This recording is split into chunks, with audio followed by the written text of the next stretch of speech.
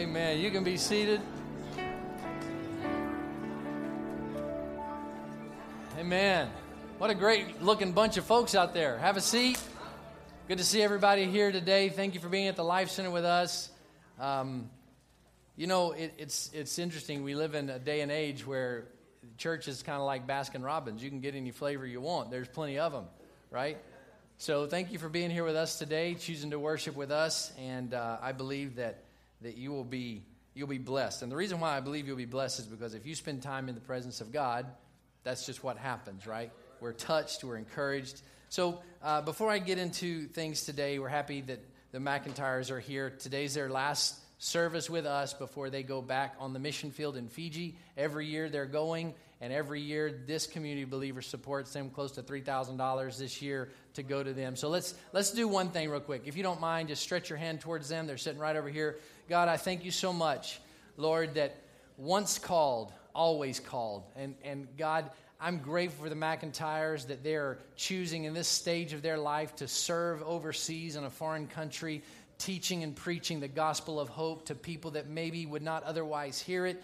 Thank you, God. We pray for protection for them. We pray you would comfort them and be with them while they're away. And God, we're anxious to hear of great reports of your message being spread across the globe. In Jesus' name. Amen. Let's give them a hand.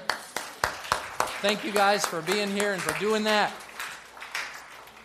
Amen. So this is the first Sunday in July, and July is a great month because we get to have July 4th in the month of July, and it may be a day off for you from work, but hopefully it's a little bit more than that. It is the day our nation celebrates its independence, right? And, basically that stemmed from a group of people that were tired of being controlled by a government, a structure that did not allow them the freedom that they wanted. And so they left homes and lands and came to a new country to find freedom. And of course, we know we're founded on religious principles, but drill down beyond that, really it's people looking for freedom. Not everybody that came over here had some noble cause. Some people came over here because they wanted space and freedom, right? Maybe their freedom was not for something good, but there were people that came also, Puritans, other people, religious people that were looking for a place to be free in what they believed in, and this became the land for that freedom. So they decided to shake off all that tyranny, and they wanted to be free and do what they wanted to do. And so we celebrate that cause and that result on this holiday that's coming up in a couple of days. But I just want to read a couple of quotes from men that were very instrumental in separating us from British control at that time. For example, Thomas Paine said this: "These are times that try men's souls." That's a pretty powerful statement. Ben Franklin said this: "We must all hang together, or assuredly we shall hang separately." Right? I love that quote. That's great. And then John Paul Jones says this: "I have not yet begun to fight." In other words, what was in his heart, he may have already done some things, but he had not even started on his mission.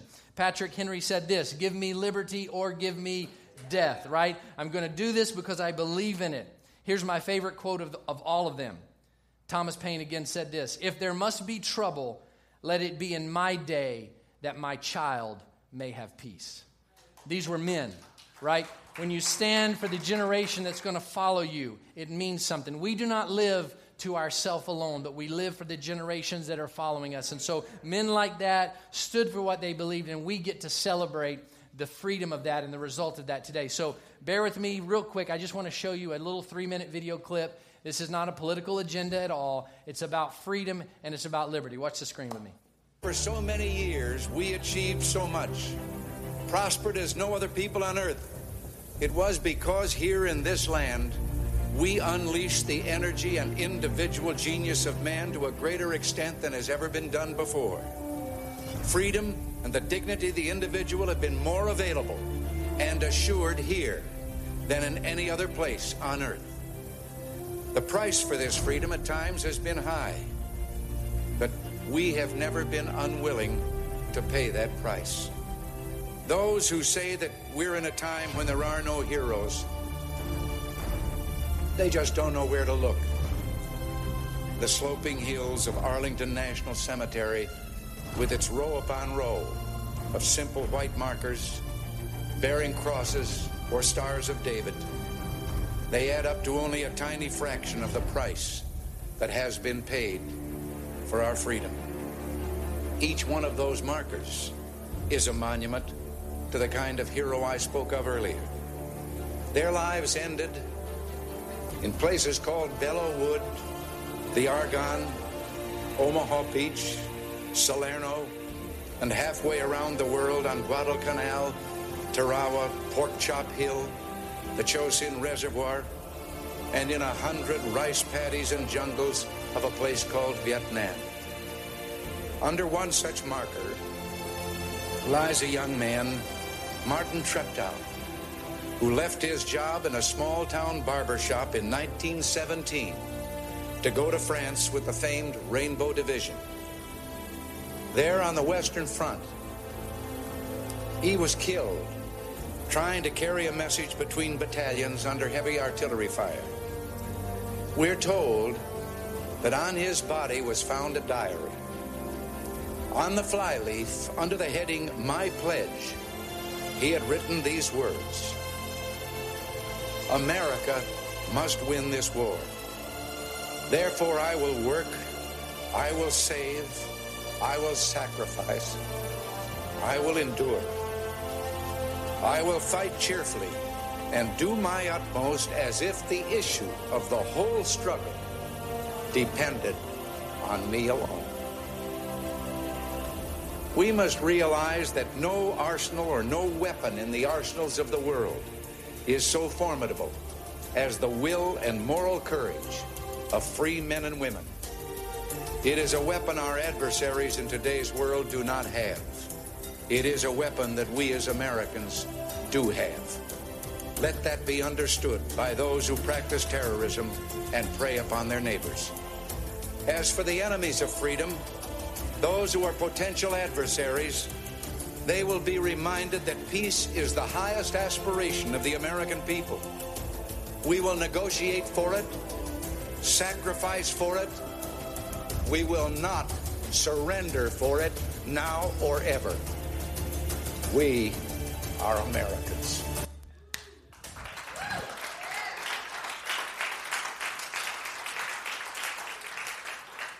I probably look like a plucked chicken right now. I got goosebumps. Y'all ain't never seen a plucked chicken? I'd like all our veterans to stand. We got a few of them in the crowd. All our veterans. Man, that's awesome. Give them a hand.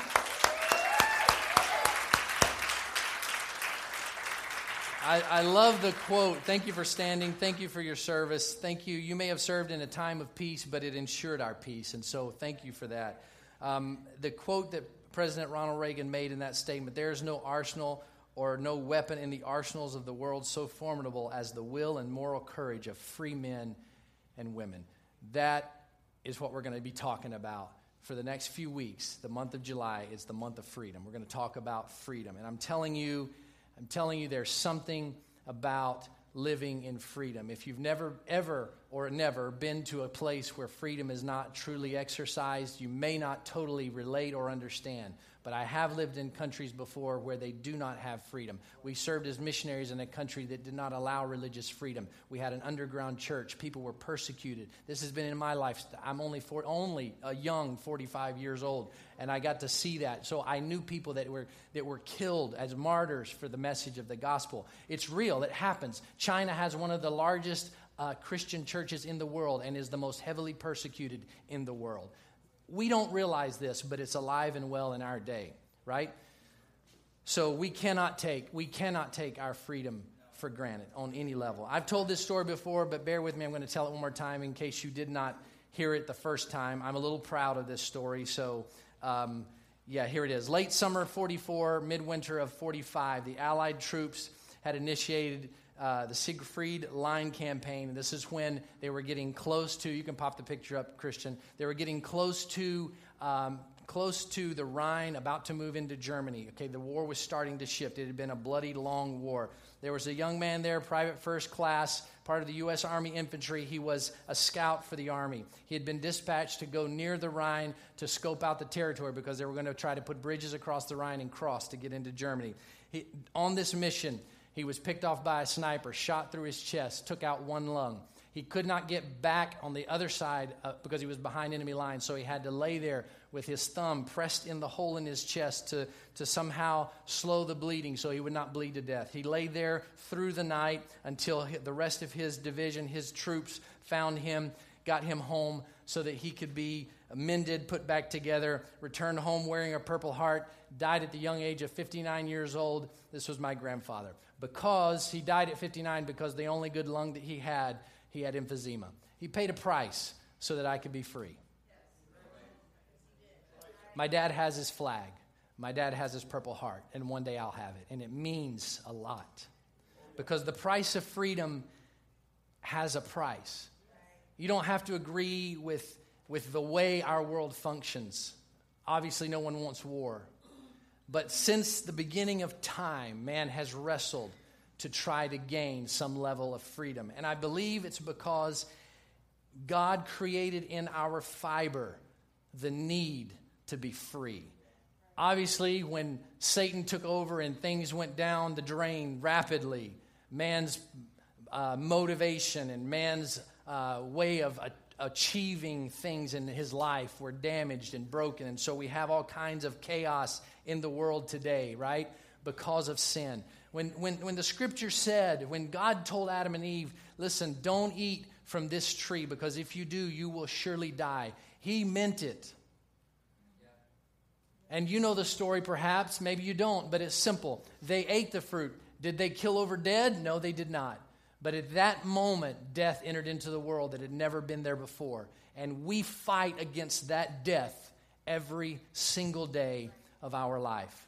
What am I talking about? I'm talking about your personal struggles. I'm talking about your vices. I'm talking about your addictions. I'm talking about the things that you cannot shake. That is a spiritual death that because of the choice of someone, we are still shouldered with that burden. But I'm here to tell you today, just like my grandfather who shed his blood on the soil somewhere in a foreign country, we have been bought with a price that is beyond the price that you and I could pay by a Savior who chose to come and take on the form of man and die so that you and I could experience true freedom. The most powerful message of freedom in the world, on the planet, is the message of Jesus Christ, who came of his own free will, laid down his life so that you and I could be saved. Let me tell you something. The Bible says, while we were still sinners, Christ died for us. That is the message. That is the message. That is the hope of all mankind. It will always be, it has always been, and it will forever be the message of hope. Until we are redeemed from this fallen race, the gospel of Jesus Christ is still the power to save. It is still the power to break off chains that keep us locked down. It is still the power that brings peace. It is still the power. Come on, y'all, I'm preaching. It is still the power that brings hope. It is still the power that brings freedom. It is always the thing that sets people free. In fact, the Bible says this in John chapter 8, verse 36. So, if the Son sets you free, look at your neighbor and say this, you are free indeed. If the Son sets you free, you are free indeed. 1 Corinthians 2:12. What we have received is not the spirit of the world, but the Spirit who is from God, so that we may understand what God has freely given to us. Yeah. Freedom has a price tag. And it's an expensive one. And I just, anytime that I think about freedom, and I'm blessed with a job that allows me to work close to the warfighter. And I think I've told this story before. I'll tell it quickly. I was actually doing a training session at one of our bases, and I was training both civilians. Actually, predominantly soldiers were in the training class, but one of the guys re-upped his enlistment, and so they had a little ceremony in the equipment floor. Actually, it was the control floor of this facility I was in. There was just a few, 15 guys in there, but they brought out the flag. And I'm telling you, I'm standing over there. I'm so not a military person. I mean, I get to work with Santiago, and he's always laughing at me because I'm always asking him, what does that rank mean? Who is that guy? What does this mean? I don't know anything, right? But I'm standing in that room, and I see the flag, two guys holding it up behind a guy who's re-enlisting. His commanding officer is right there, and I'm just got goosebumps, man. I'm ready to cry. I'm just feeling sappy, right? And these guys are just taking it in stride. This is just their job. And I'm thinking, you know what? These guys, they're just doing their job, but their job is keeping my kids safe at home. Their job is giving me the ability, if I want to gripe about my president, I can do it right here in a public forum. And those guys are protecting me and allowing me to do that. Freedom is amazing. It's amazing. And freedom from sin is even more amazing. You do not have to pay the price that you really should be paying because somebody, our King, our Savior, paid for us. I'm just going to get stuck right here. We might go old school. I might go an hour and a half, y'all. I'm excited about this. I love when we get, sometimes, we just get very complicated in our stuff with God. Especially as a pastor, you're always trying to preach something that has some good content in it. Sometimes you just want to talk about Jesus, right? I just want to talk about the fact that he still forgives, he still heals, he still saves. That's really it, right? Everything else is built on that. The fact that he loves me enough to save me. Amen. But there's a danger, especially if I grew up in church. I'm a couple generations deep in this thing, and there's a danger. I forget. I don't know. I don't always relate to what it might feel like to be bound up in a chains of addiction that I cannot shake. I don't know what it's really like to grow up in a world with no freedom. I don't know what it's like to be a slave. There was one time when we were living in Africa that there was some chaos going on with the work we were doing, and the government was in turmoil. And one particular, we lived in a compound. That's kind of how they did it over there. A couple of houses in a compound, and some plainclothes security people came to our house. They confiscated our passports, and they wouldn't let us leave our house for like 2 days. They searched our entire home. Like they dug under our beds, they dug through my underwear drawer, right? I mean, I cannot express to you how just violated you feel. Some dude is in my house, and I can't do anything about it. I can't say, get out of my house. I got to stand there, and as Pastor Scott so eloquently says, suck it up, buttercup. I just have to stand there. And it was I was afraid. I was just a young kid. I was afraid. I was angry. All these emotions. But I've never had to live in that. That was just an experience. It's a story I'm telling you. But what if that's where you grew up? What if that's the life? I can't express. We don't understand fully what it's like to not have freedom because we're generations into this thing and we've all lived pretty much a free life. And it scares me because it seems that we are so far from like the World War II generation, men that can tell us stories of what it was like to pay for this thing, right? We're getting farther and farther removed from really fighting for freedom. Our government, our world has shifted. It's different now. And so I get really sometimes a little nervous because I feel like the further we get from the generation who really paid something for our freedom, that I feel like we start to lose the value of what freedom really is. We don't really mean to, but we just kind of take it for granted. And then we don't really realize, but there are people in power that are not out for the best interest of our country. And so they are using our freedoms against us. They're using these things, and they're using the cloak of freedom to implement rules and securities and restrictions that will one day change the face of our freedom. Every time a new law or measure is enacted that does something to security, a small measure of our freedom is bought and removed. Yes, we need it, but we live in a world full of evil that is masterminding things to manipulate and control. And true freedom does not give the control to powers that be like they want it, does it? Right? So we live in a society, and I fear sometimes that because of that distance, the generation, my children, my children's children, do they really understand how amazing their freedom is? And I tell you this, that price for freedom is expensive. And let me just say this in Galatians chapter 5, verse 1. I love this scripture. It is for freedom that Christ has set us free. Like, that is a redundant statement? No. What that scripture is saying right there is The reason why Christ died to set you free was not so that he could own you, but so that you could experience freedom. The price that he paid was that you could actually be free. It is for freedom that Christ made you free. For the simple fact that that's how you were created, and that's how he wants you to live, and that's why he paid that price for you. Stand firm then, and do not let yourselves be burdened again by a yoke of slavery. What is he saying there? He's saying what I was just telling you. We get far removed from the cost of freedom and we forget about it. We get far removed from the miraculous thing that God does when he sets us free from sin, and we find ourselves going dangerously close to things that will burden us again. True freedom is not about another law to secure our freedom. True freedom is about the ability to self-govern. What do I mean? I mean, if you know it's wrong to do it, then you don't do it. You don't need somebody to tell you it's a law. Are you with me? Right? You don't need somebody to put a law in place and call it hate crime. Just love your brother as yourself. That's self-governance. That's the law that Christ came to give us. Dude, that's amazing.